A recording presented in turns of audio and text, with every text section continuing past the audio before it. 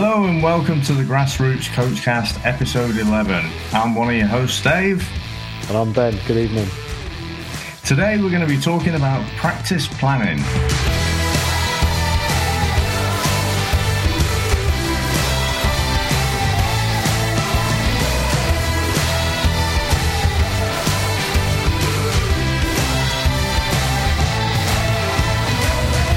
Okay, so Ben, how have you been? Yeah, good, mate. How are you? Yeah, not too bad, not too bad. So the weather's a bit better now, isn't it? So we're able to actually at least plan to be out for practicing. So and the matches. So that's a good thing. Just as Easter comes along, of course. So we've got no actual league matches or anything, but it's good. I mean, the weather's taken a complete 180, hasn't it? So it's looking good to be back out there. It's a big Well, I've got no players over Easter, unfortunately, so I'm not training. Didn't train last week. I'm not training this week. So that's a bit frustrating, especially as it's supposed to be tropical on Thursday. Yeah. Be good to. Well, we've got a game Sunday actually, which is probably a bit worse because it's our first nine-a-side game. So we're having a nine-a-side friendly against one of the other under-10s teams at our club. So it would have been good to have had a bit of training for that, really. But as it is, we're going to go into it cold, so we'll have a extended warm-up, I think. Get the kids there a bit earlier and try and work a few things. But it's going to be a bit of a culture shock, I think, playing offsides and all the associated rules. So we'll see how that goes. Yeah, I mean, you're pretty much a full 11-a-side game there, aren't you? It's only pretty much a couple of players off the pitch, exactly. and you don't notice it so much, I would imagine, at 9-a-side. Yeah, exactly. And we've already had the if you got a parent lined up to do the line type thing. So it's all happening. That'll be good. I'm looking forward to it. I'm kind of looking forward to having an extra couple of players on the pitch, and probably becomes a little bit more tactical, I think, and a little bit more. Yeah, it's I think it's 7-a-side, especially when you play on a big pitch. You can really ping the ball about, and you find a lot of space. Whereas this is going to be a little bit different. So, I'm looking forward to it.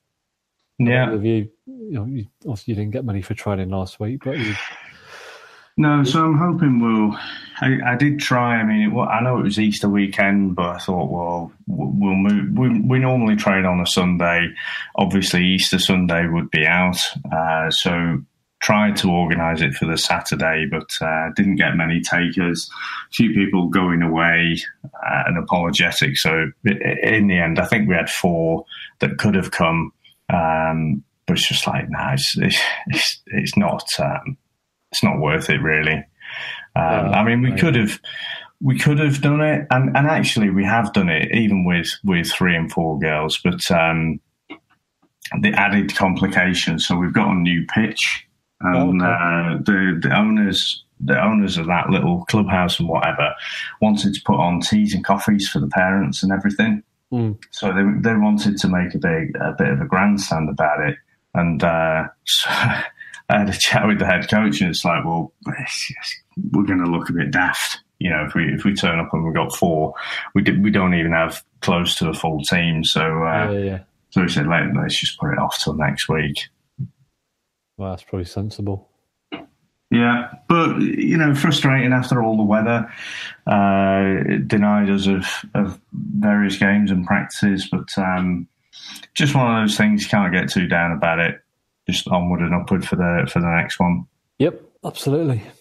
So the aim of the podcast really is we're 2 coaches. Dave's got an under-10 girls team. I've got an under-10 boys team, and we're really just trying to share ideas, share our experiences as we come towards the end of our first full seasons as coaches. We've both done our level 1 courses, which has given us a whole new insight into how we're coaching our teams, how we're planning, and all that kind of thing. So we just want to share ideas. If anybody out there is getting anything from the podcast, that's great. If people would like to share their ideas and get in touch with us, that'd be fantastic too. And it's all about sharing and expanding our knowledge, and hopefully reaching out to other people and giving them the benefit of what we've learned, and hopefully they can take some stuff from that as well.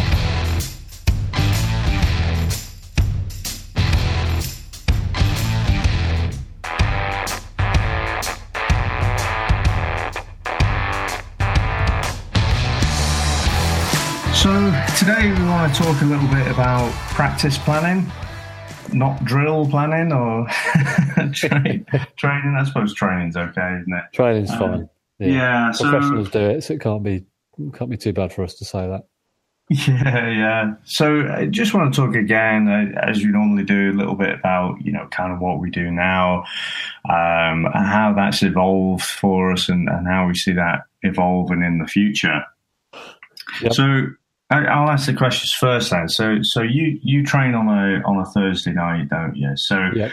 In terms of, so forgetting the execution of the practice for a moment. So take us through that practice planning stage for yourself. Well, it's kind of changed quite a bit since I did the level 1. So my approach probably prior to doing that was pretty random, actually. I'd probably try and do something different every week. And although I think what I was doing was interesting and challenging and everything else, I don't think there was a theme to it. So I'd do, some sort of run around the pitch, warm up, which we kind of talked about last week. And then I'd go into maybe a transition exercise, perhaps. Then I'd do something a bit more defensive. Then I'd do a bit of shooting practice, maybe. Then something possession based, then we'd have a match. So it was all a bit, although it was interesting, I think it was there was no theme to it.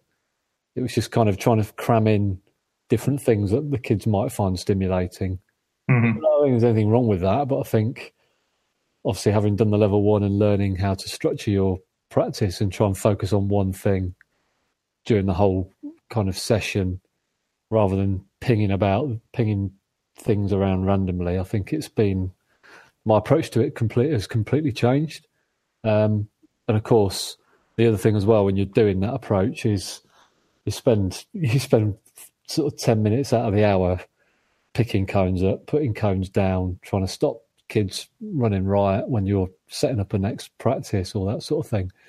So I don't think there's a lot of structure to what I used to do. It's just kind of random stuff. And I'd probably just go on YouTube or some websites that I go on and just sort of pick out, oh, that looks interesting, I'll try that this week. So I've tried to move away from that now and have a proper structured idea in place. And I kind of start planning really at the weekend, even before we've maybe played a game. So I'll be thinking on the Saturday before we even play on a Sunday about what we might do the following week. And then I'll probably finalise that on Sunday, Monday, depending on how we've done in the game, because things might come out of the game we've played that I think, okay, we probably need to work on that, and then I might adapt it a bit. But yeah, so my planning starts a lot earlier than it used to do. It used to probably be a bit last minute. The day before I'd try and cobble something together in my lunch hour at work or something. So yeah, now I think about it a lot more, and as we've talked about in previous podcasts, in terms of building up that practice, to the point you can have your whole pitch or area laid out before everybody turns up, and then you don't need to move any cones around because your area is there and you're adapting your practice around your pitch layout, whatever. So I'm trying to take that approach now, and it seems to be working well. Probably the frustrating thing is I've not had enough training sessions since I finished the level 1. I've probably only had 2 or 3 in the last, what are we now, April? Yeah, so probably in 6 weeks I only probably had 2 or 3 training sessions. So yeah, I'm still kind of learning how to structure it, but there's a lot more focus on it, and I kind of print it all out. I have it all laid out and in Word documents and whatever. So I've got a copy of it and I email it to my assistant a few days before, which I didn't really used to do either. So my approach to it's completely changed, really. So how about you? Probably the same, I guess, from what we've spoken about over the last few weeks. Yeah, so I think, with our training being on the Sunday, and usually we played the day before on a Saturday, it's usually down to the week. So, right up until you execute, there's always an opportunity to tweak the plan a little bit. But we'll try and have most of the plan already before even we go into the game day on a Saturday. I mean, I think I've told you in the past, that first session where I rocked up and I just kind of expected the head coach to just do everything. I genuinely rocked up with zero plan there. And so I guess going from that, what I tried to do, I tried to use, you get various cool, I'm going to use the D word. I'm going to say drills, because a lot of them online that you see are labeled drills, but you get some really nice graphics. And so what I was doing, I was kind of looking at those. I'd maybe take a quick screenshot of those and dump them into an Excel-like sheet. So it's like Google Sheets. Right. So you can just stick it up there. The advantage of that over Excel is, it's all up in the cloud. So it's quite easy for me to just add the head coach in, just say, have a look at this. What do you think of that? And so I'd put this whole, I had a tab for each week. Now I did have different themes. So the themes I had like ball control, ball mastery, attacking and defending. So those are my kind of three blocks of training sessions, if you like. But I've said to you before, when I look back at them now, it's like, well, they're all just a bit dull. So I kind of post level 1, I guess I'm looking at it, and I just want to rip that up and kind of start again. But, I did have an actual plan that we were working against there. Now I think I'm still searching at the moment, because I see, if you go on Twitter and stuff, there's various, there's lots of cool little graphics, and a lot of the times they're saying for drills, and they are pretty cool. And I guess I'm still searching for a tool that I really like that I can actually use, a little app or something where you can knock up your little animations and whatever. And then have that and say, right, okay, that's next week's, and then just file them off. And then if you could tag them, so you could say, well, this one's, ball mastery, bravery, dribbling, or something like that.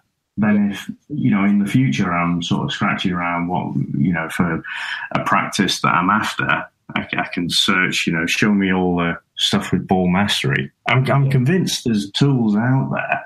I just haven't really found one that I really like and works the way I'm expecting it to work. Yeah. So at the moment, I go for the standard kind of Word/Excel type plans, the same as you do by the sounds of it. Yeah. And, of course, gotta love pen and paper. Yeah. It's harder to share. I guess you could always take a picture of it or something, but there's something for me about physically writing something down. It helps me sort of think a little bit more as well, if that makes sense. Yeah. No, it does.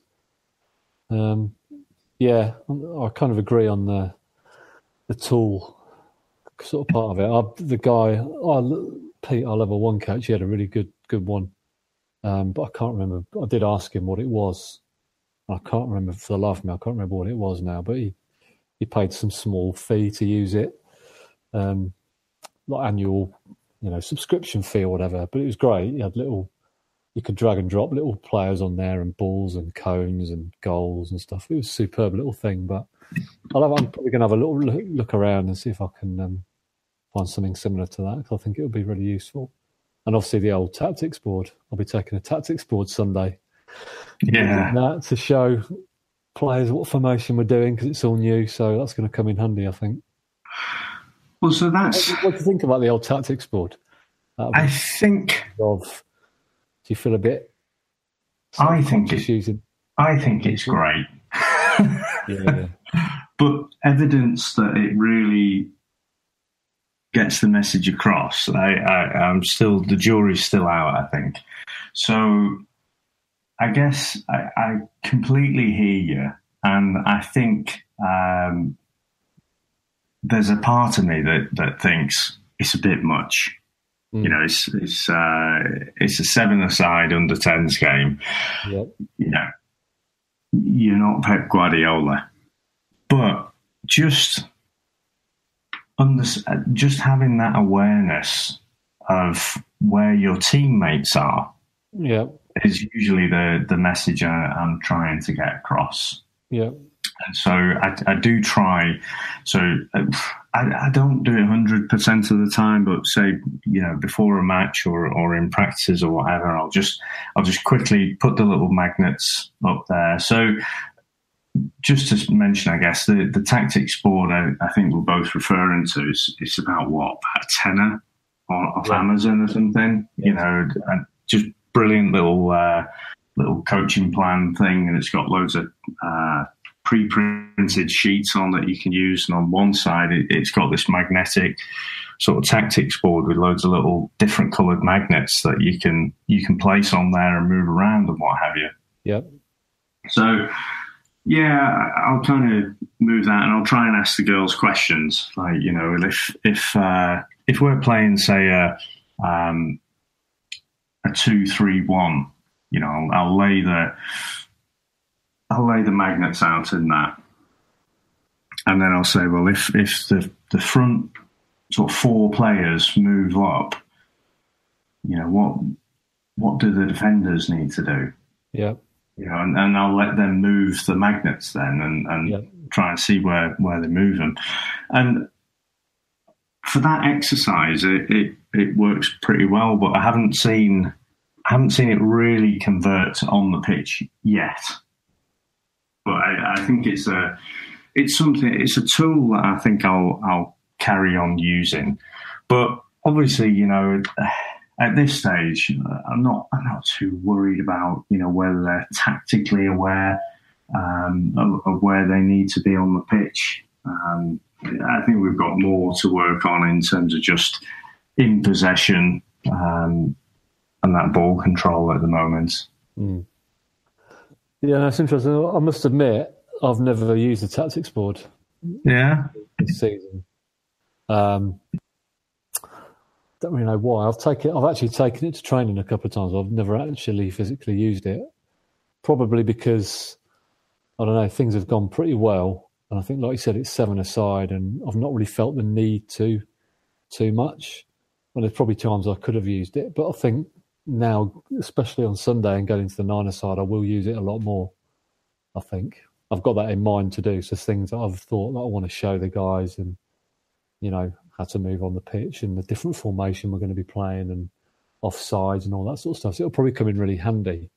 Whereas 7-a-side, you know, there's no offsides, and it's a set 2-3-1. We always play 2-3-1. Everybody's pretty well drilled. They know their positions and that sort of thing. So I've never really felt the need to use it, but I was just interested because we discussed it on the level 1, and somebody said about it, and our tutor was like, well, why wouldn't you use a tactics board? Don't be embarrassed about it. He said the people who should be embarrassed are the ones who don't want to use it. He said, of course you should use a tactics board. He said, I use it. Why wouldn't you use it? And it was kind of like, well, yeah, you're probably right. I mean, you do probably feel a little bit, probably part of me would have felt a bit self-conscious about it. Maybe. That's not why I haven't used it. I've just not got around to it. But yeah, it was just interesting because we had a debate amongst ourselves on the level 1 about using it, and there was a kind of mixed responses to people who do use it, people who don't. So, but I think it's a good tool, definitely. I suppose the kind of self-consciousness, you don't want to come across like competitive dad, do you?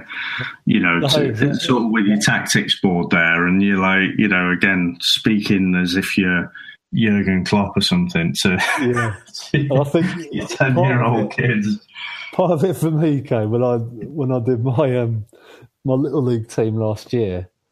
You know, this is like under 9s or whatever it is, and you know, it's all abilities down there, ranging from people who can't even kick the ball to people who are pretty good. There was one guy in our in our division, if you like. And he used to come down with this huge flip chart, and it just looked kind of comical to me. I mean, I don't want to belittle him, but it just looked so over the top for this Sunday kickabout, little league kind of setup. And he had this huge flip chart. Wasn't it even, if he had a tactics little board, fair enough. But you mean like the big flip charts you get in the office? Yes, exactly that. So, it's just tall as thing. It's on these stilts, and it's the ones you flip the chart back and like you'd see if you did a huge bits of paper, not. So what we're talking about is like an A4 size clipboard. I'm talking about the huge. If you're in an office meeting and you're doing a presentation, one of those. So he's there every week, even if it's raining, with this huge flip chart, and we all sort of, are all me and the parents, and all looking at each other. What is this guy on? And it's getting wet a lot. Yeah. There's not that many dry days. It was just complete overkill. But, God bless him. I shouldn't diss him, but it just seems so over the top. I wouldn't even have something like that with my team. I'd have a little, the A4 size flip chart. That's all you need with the magnets. You don't need this huge boardroom type presentation thing. So I think that's where a bit of my self-consciousness has come from, thinking, we all thought that guy was a bit of an idiot. What will people think if I have my little flip chart? But obviously it's not the same scale, but that just made me chuckle thinking about that. I'd forgotten about that. So he's probably still there now on a Sunday with it. Yeah. I mean, part of me thinks, you've got to admire blokes who, and women as well, of course, who go that extra mile. It sounds like he's kind of going the extra mile, doesn't it? But I think I think, in all honesty, it's a little bit misplaced. Yes, absolutely. But anyway. But it's like any tool, isn't it? You just, I guess if, he's got that to hand, maybe in his home office or something, and he feels more comfortable communicating with that medium, then maybe that's why he's one it. So, No, absolutely. Interesting. So I think one of the accounts I followed, Planet Coach, not as in Planet Hollywood, but Planet. I know what you mean. Yeah. I think that's a tool that you can use, and that's maybe the one that you were talking about. I'm sure I saw it's like about £4 a month or something. Yeah, or 36 quid for the year. And I've never actually tried it out, but you see them tweeting out lots of little animations and stuff. So maybe that's the one that your level 1 coach is going on about. I might even drop him an email and find out the name of it, because it is a good one. Yeah. So when you put together your practice. Like, how many times does that change before you actually print it out? And, I'm sure you don't laminate it, but you know what I mean, sort of mentally laminate it at least. It depends. Sometimes a little bit, sometimes not. I even sometimes change it on the day that when I'm actually training, depending on numbers and how I think something's going. But generally I don't. I think once I've decided what we're going to do, it doesn't tend to change really. I might change the warm-up activity or rival activity more than the actual main practice, but I'm always kind of playing around with that in my head, or what we could do. But yeah, the main parts of the practice don't tend to change. They're kind of pretty set once I've decided what we're going to try and focus on. So I don't move that around too much. Yeah, and I think we're always going to have to think a little bit on the fly, aren't we? That, depending on numbers and stuff, situations, you're always probably going to have to tweak it a little bit. It's just, I was interested. You said you sent off to your assistant. Do you get feedback and not really the plan at all? I do say to him, if you've got any ideas, or is there anything you want to try out, or if you've got any suggestions or whatever, then feel free. But he doesn't tend to. I think he's quite happy to not get involved in that. He's just quite happy to come down and encourage the kids. And it's not that you have a Brian Clough style of management, is it? Yeah, I'll listen to your opinions, but I'm always right. Yeah. We'll listen to what you have to say, and then we'll decide I was right. Yeah, so I'm quite open to. If anything, it might take a bit of. I'm only teasing you. Me, but no, you're right. Yeah. Kind of, he's not really. But then he takes training. He took training the other week because I wasn't around, but I'll give him the plan. I'll say, well, this is what we're going to try and work on. So go and execute it. But yeah, he doesn't really make any suggestions. I think he's kind of happy to let me just get on with it, to be honest. So. What would you say? So you spoke a little bit about the type of things that were in before. So what ingredients are in that plan and that planning process right now then? Well, it's difficult really. I try and do a different theme. Do I do it? It's hard for me to comment that much because I've only had a few sessions when I've tried to plan what I call proper planning. Mm-hmm. But I try and at the moment, well, what I've done so far is pick a different focus for each week. So I think the first one after level 1 I did was decision making in the final third. So I set up a practice geared only around that. And what we're doing with the ball when we're attacking and that kind of thing. And then I think after that, I did more of a defensive one. So the practices will be geared around defensive stuff, just to try and mix it up a bit, but have a current theme or a theme running through the whole session. So I've not thought, right, we'll do, I don't know, in possession for 4 weeks running, and I'll tweak practices around that. I've been more like, well, this week we're going to focus on in possession. Next week we're going to focus on out of possession. So that's kind of the approach I've taken so far. That might change possibly next season. I don't know. I think a lot of it's going to depend next season on how we do, moving to a different format of the game, and that'll probably dictate how I structure my practices. And I can probably envisage quite a bit of stuff without the ball and organisation and, that sort of thing, because it's going to be different for the kids. And I think in the summer, when we train in the summer, a lot of it will be around that, about the structure of the team and where we should be without the ball, rather than more possession. I tend to do a lot of possession-based stuff, but we're pretty, we're not the finished article, but we're pretty strong at that. And it's just more in those areas where we're a bit weaker, transition, we can improve a lot on,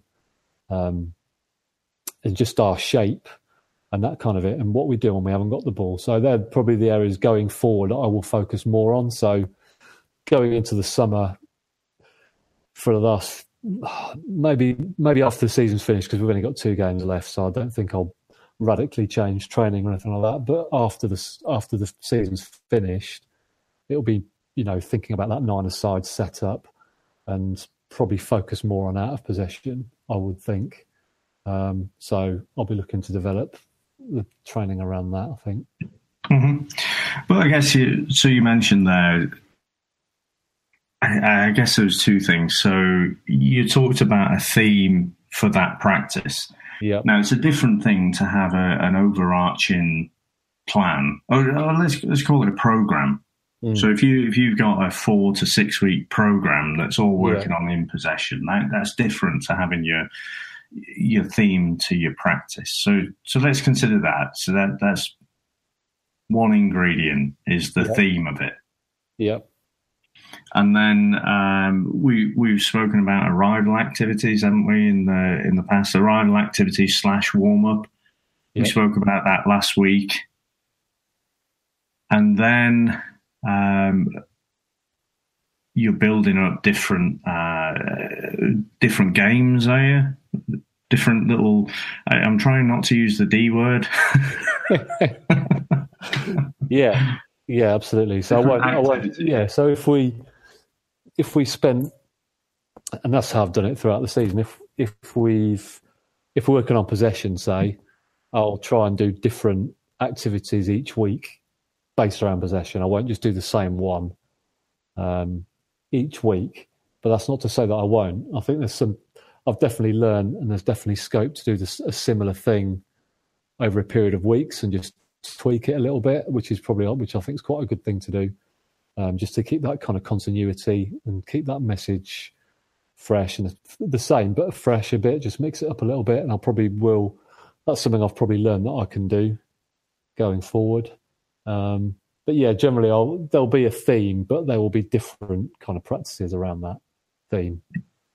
Mm-hmm. So that's kind of how I've approached it so far. But, I've got plenty of ideas on, like you said, program's a great word. And I think a program is definitely going to be what I'll probably do over the summer when when the season's finished and we're having sort of pre-season training, if you like. It'll be a sort of program. So it'll be, like you say, 3-4 weeks working on a similar theme with maybe a few practices that remain constant throughout with little tweaks, but there'll be other things just to keep it fresh that I'll probably introduce, but with that theme in mind or the program in mind. Mm-hmm. Used to going into a completely different format of the game. So, yeah, that's going to be the focus, I think. And I think the other thing you spoke about there, so I seem to remember the FA call it the carousel method. Mm. I think was it I'm sure it was carousel method, where you build up the structure of your practice. Yes. So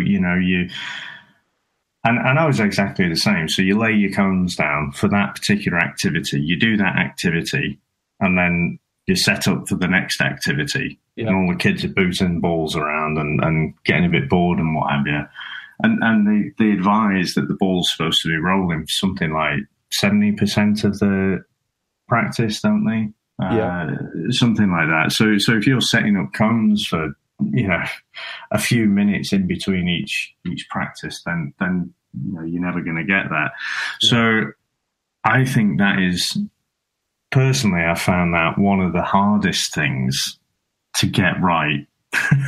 And it's great when you get it.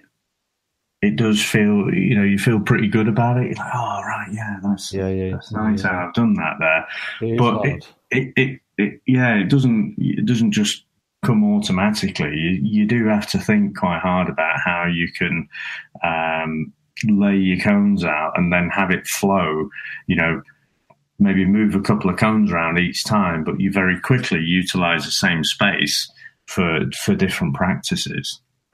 Yeah, I think you're right, and I'd agree with that. I think that I'm still not there yet in terms of turning up. I've laid the pitch out and everything just flows seamlessly. I'm still, you might, not dressily, but still putting the odd cone down between a practice but you can send the kids off to get a drink, have a quick break, and you can quickly tweak your layout, and it kind of works. So I've kind of learned to do that a little bit.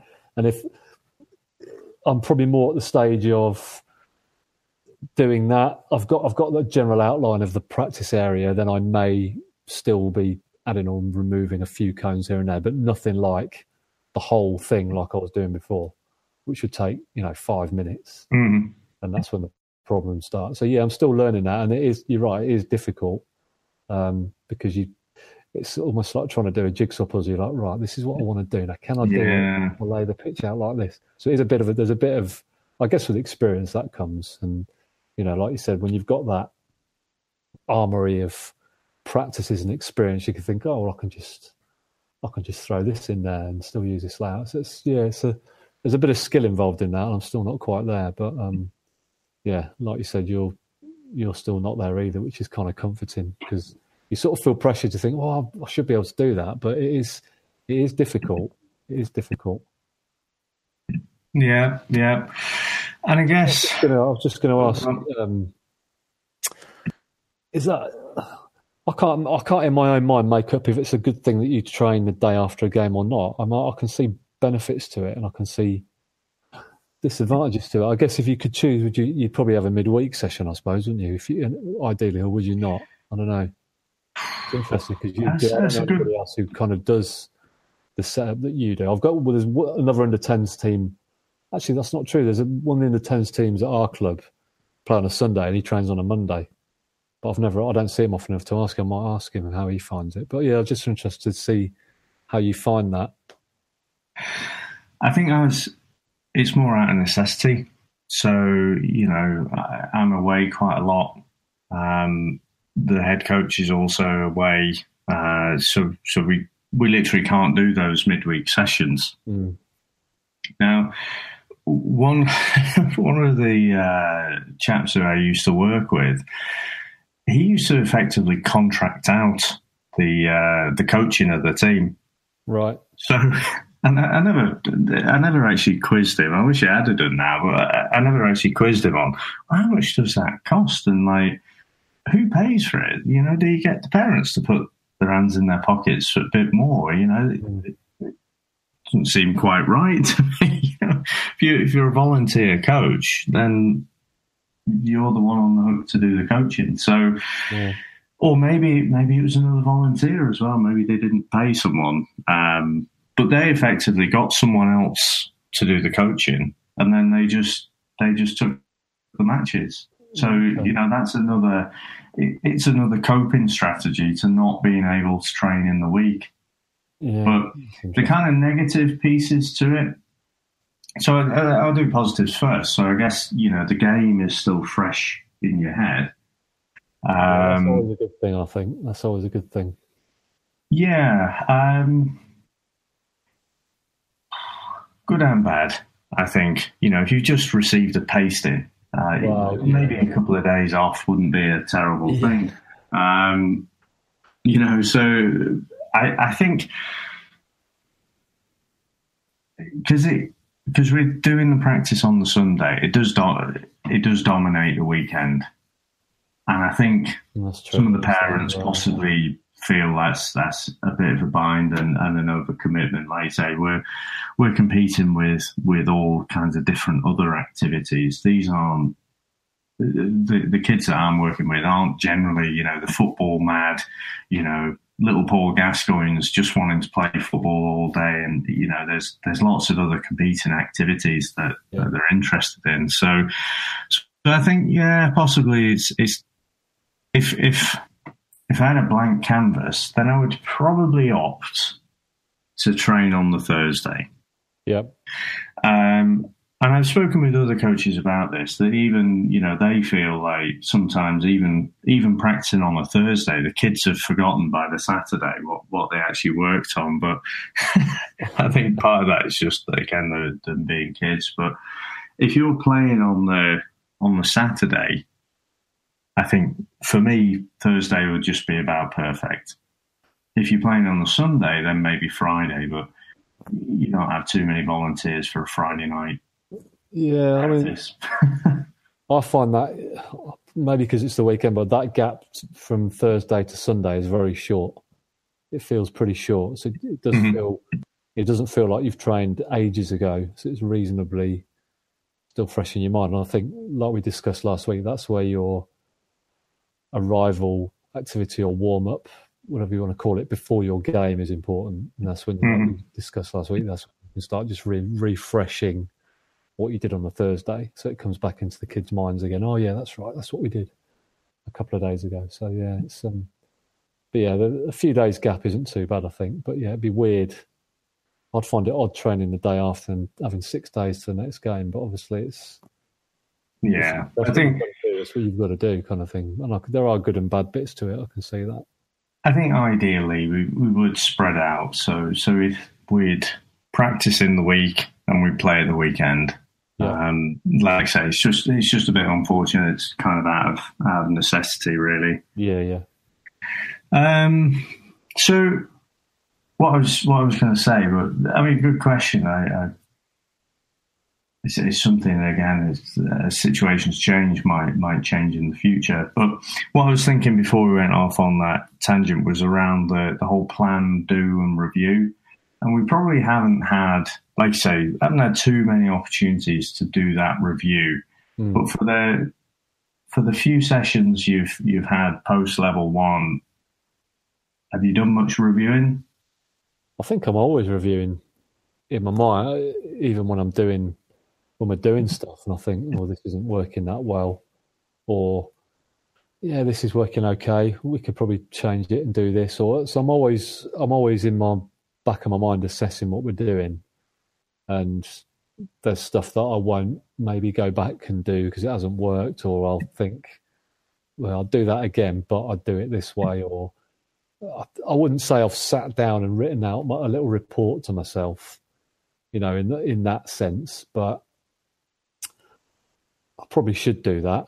I just haven't kind of got around to it. But I'm always assessing what we've just done, and I put a lot of pressure on myself I'll probably beat myself up about it if I think it hasn't gone well, and I'll think, right, can we do that one again, but change it so it works, or is it just not suited to the setup of kids we've got and what we're trying to achieve, that sort of thing. So I kind of do it, but I wouldn't say if you're asking me, do I sit and write a report out to myself and log it away for future reference? I don't do that at the moment. That's not to say I won't, and I probably should do that. Because I think, and I probably will try and do it, because the more practices I get under my belt, it'll be good to go, because you'll forget about sessions and how they went. You can look back and go, oh yeah, we've tried that before. What was it like last time? Oh, I can see it didn't work too well because we did this. So yeah, so it's definitely a useful tool and practice to do. So I will probably try and start doing that properly. But it's more a mental thing. I'll lock it away and think, yeah, that didn't really work, or we could try this. So yeah, I could definitely improve on that, and I will try and improve on that. But do you do the same as well? Pretty much the same. And I was just thinking, I guess, in talking about that framework of plan, do, and review, I don't think they're not distinct phases, are they? We talked about, you have 90% of your plan, and then you get to the practice, and then there's a different number of players, below a critical mass, what you need, some circumstances change, then you end up planning a bit more on the fly. So you kind of very quickly, rapidly kind of planning and doing during the session there. Yeah. And then I guess not everyone does it, but kind of the way I'm wired as well. It's like, well, if something doesn't go particularly well, it's like straight away, like, yeah, that didn't go well. Probably won't do that again. Now, the question I probably don't ask myself enough, in maybe having that more as a review session in the cold light of day, because it's like in a match, isn't it? You not so much in the practice, but you're in the thick of it. I was going to say, in the match, your emotions you're trying to wrestle with your emotions all the time. It's not the same in a practice, but you're still in the thick of it. You're still trying to make sure, keep an eye on what everyone's doing. Is it going to plan and whatever? So maybe in the cold light of day, the question I don't ask probably enough is, well, why didn't it go well? Because if I just dismiss the whole practice, I might be just throwing the baby out with the bathwater. Yep. Or it might be, there's some little tweak that you could make that could make that practice better in the future. Yeah. But yeah, for me, it's more of a mental thing, and that review, that mental review, goes into the future planning. Yeah. Which I guess how it's supposed to work, isn't it? It's kind of cyclical, that plan, do, review. It's not a linear thing. Yeah, I think it'd be interesting to speak to fellow coaches and find out how many of them actually do sit down and review and write out. I'm sure a lot of people do it. I'm sure a lot of people don't do it as well. I think just because of time, isn't it? It's just everyone's lives are busy, and it'd be a great luxury to have that time to sit and think, right, I'm going to have to take an hour now to reflect on how training went. But you just don't get the time, unfortunately. So I do try and make the best of it, but I will endeavour to do that in the future. And this is where I think, surely there's a if there's not an app or a website that does this already, we might be on something here. There must be.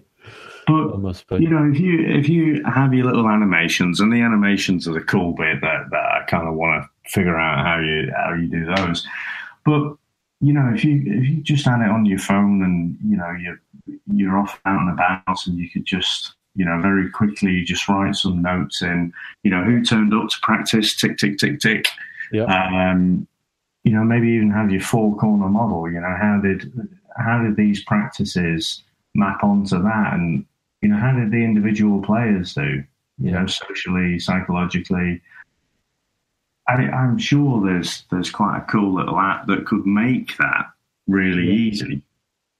No, I'm sure. I think and these are all good things to think about doing, and I think as I have more players next year, and hopefully the practices will be better, because I won't, if 1 or 2 drop out at the moment, it's a bit of a nightmare because we only have 10 players. But if you've got 12, 13 every week, it should make the practice planning a bit more rewarding, because if 1 or 2 don't turn up, you've still got a decent, healthy number, and you can still do most of your practices with that number, and you won't have to think on the fly as much. So I'm looking forward to it, and I think it'll probably make me put a bit more effort in than I am now, and I think I'm always thinking about it now. It's kind of not obsessively, but whereas before I think, it's Wednesday, I better put a session together. Now I'm constantly thinking about the game, about how players are just doing generally, about the mix of player, who's struggling, who's doing well, what can we work on that can maybe help this player out. So I'm always evaluating in my mind and turning over in my mind. That's the beauty of where I quite enjoy my cycling to work when I'm doing it, because I get 2 hours a day to think, and I do come up with quite a lot of my ideas when I'm doing that, because it's quite a lot of time to fill a day. It's 10 hours a week on the bike. So I always think a lot about my coaching and that sort of thing, and how I can plan what I'm going to do. So that's kind of my evaluation time, and I guess that's probably when my reviewing comes into it as well, because that's what I'm thinking about, especially on the Friday, the day after training. I'm thinking, well, that didn't really work, and what can we do here, and what can we do? So I'm always thinking about that stuff. So yeah, I probably do spend quite a bit of time doing it, even though I'm not aware that I'm doing it, if that makes sense, because I'm just filling my head with thoughts when I'm cycling. And a lot of it is around training and planning and football. So I'm always doing that, evaluating in my head. But yeah, just not at a desk, sat there writing it out, I suppose. For me, that thinking part is just an early part of the planning, though, isn't it? Yeah, exactly. Totally agree. Because you just have to think, what is it I want to do? And then later on in the planning, you think, how am I going to do that? Yeah. But early on, I think there is quite a lot of think time involved in just, what is it I actually want to do and work on?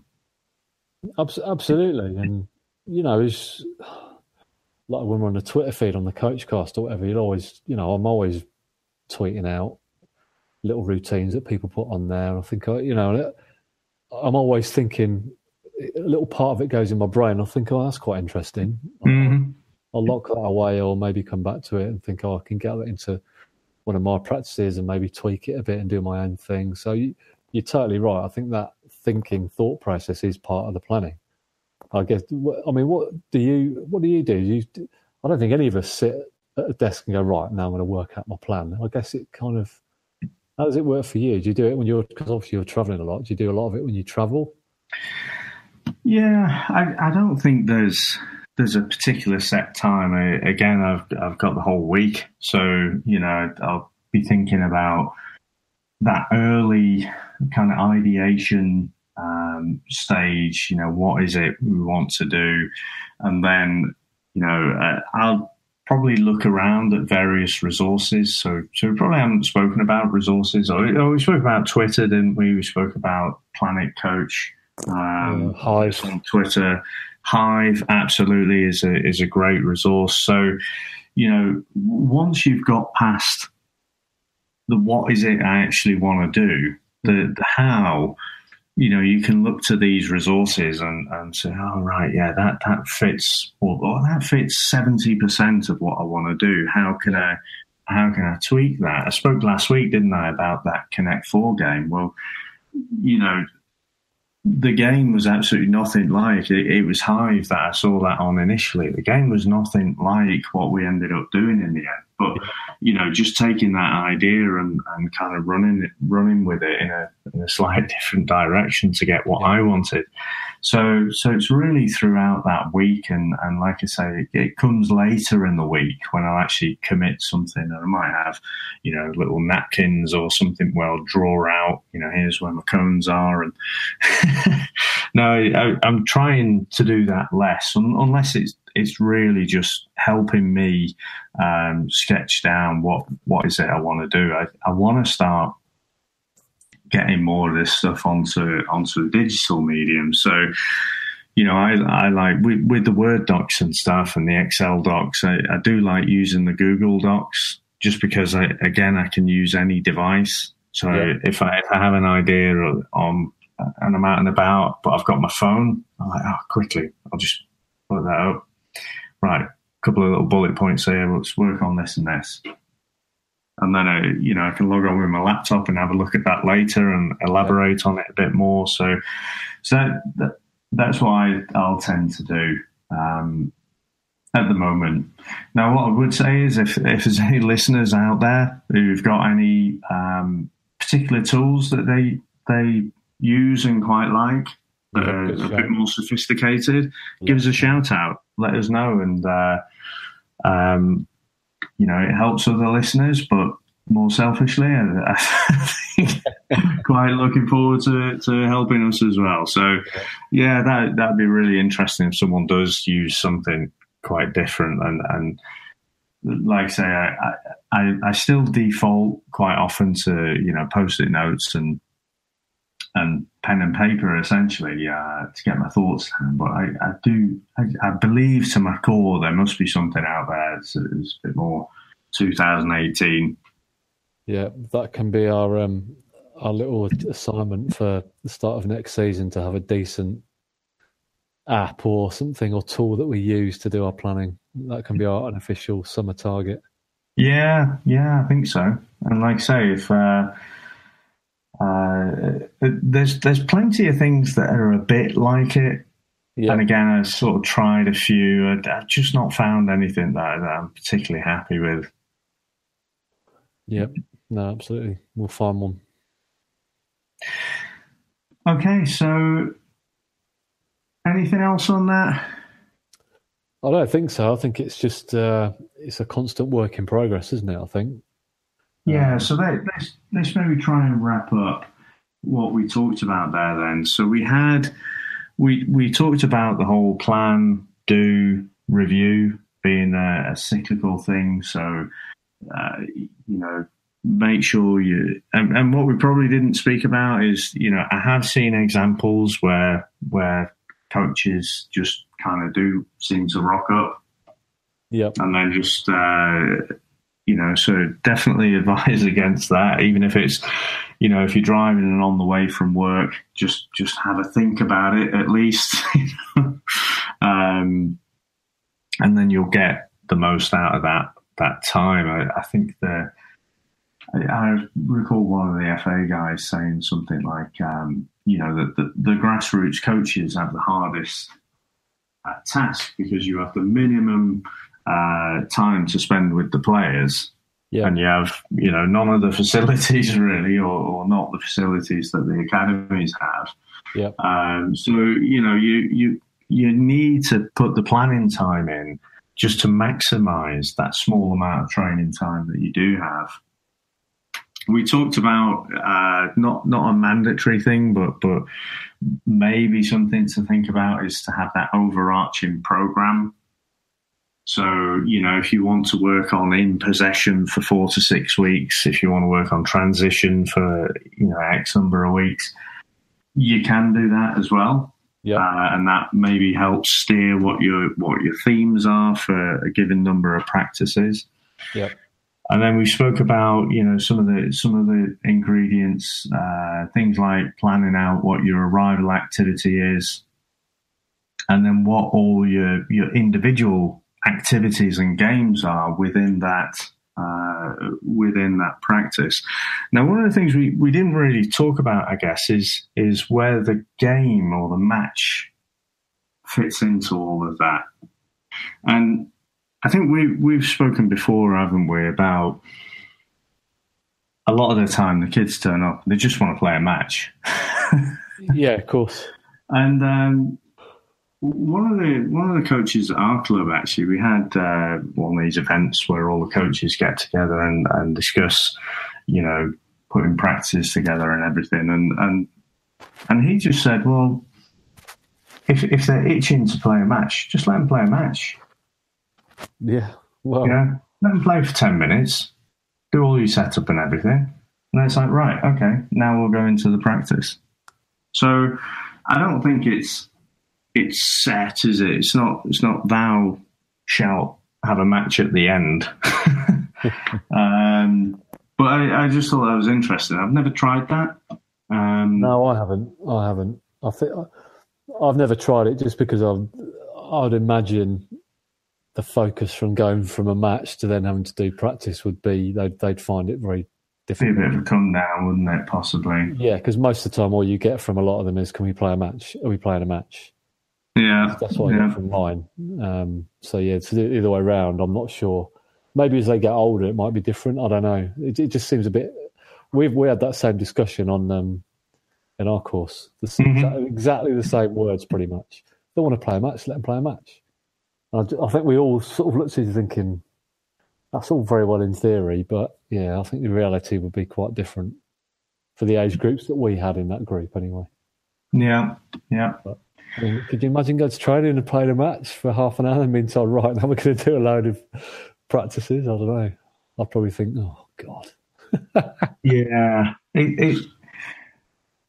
I don't know. Maybe we've got it all wrong. Who knows? I don't know. Maybe I'll try it one week and see what the reaction. I guess think about how it would make you personally feel as a player. I think, exactly. It would annoy me. Yeah, I think for me, I don't think I'd quite like it. But like I say, this is what was said, and I kind of. I thought I'm all for embracing different things and trying stuff out, and I think at some point I might just try it out. But I'm a little bit sceptical, I guess, that it'd really work. But I mean, you could play a match for the whole hour, but it's kind of it's a practice, and also you build up you layer in different rules and different challenges throughout the whole game. Yeah. Or stop starts is not just which is kind of another option, I suppose. But yeah. Yeah. So we spoke about different tools that we use. So we talked about the tactical pad, didn't we? That you can get off Amazon fairly cheaply, using word processing packages and things like that to just draft it together, move things around, and maybe print out and take to the practice.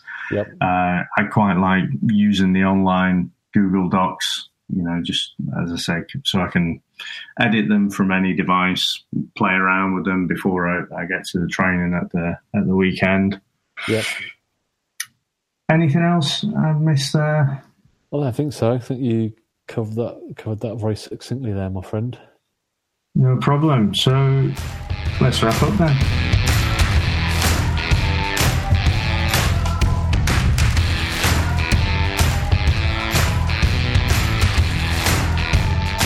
So thanks for listening. If you'd like to get in contact with us, please drop us an email at grassrootscoachcast@gmail.com, or you can find us on Twitter at grootscoachcast. So one plug I'd like to add as well. So I do have another podcast. It's the Comics in Motion podcast. So if you're interested at all in TV, movies or games that are based on comic books, then get across there and have that a listen. So have that a listen. Give that a listen. It's a little bit different to this podcast, obviously. But we're having a lot of fun working on that. So our latest podcast has just been posted up there. We had a look back at the 1989 Tim Burton Batman. And so that was very interesting seeing how that stood up compared to how I remembered how it stood up. Thanks for listening, everyone. Take care now. I've been Ben. Thanks for listening.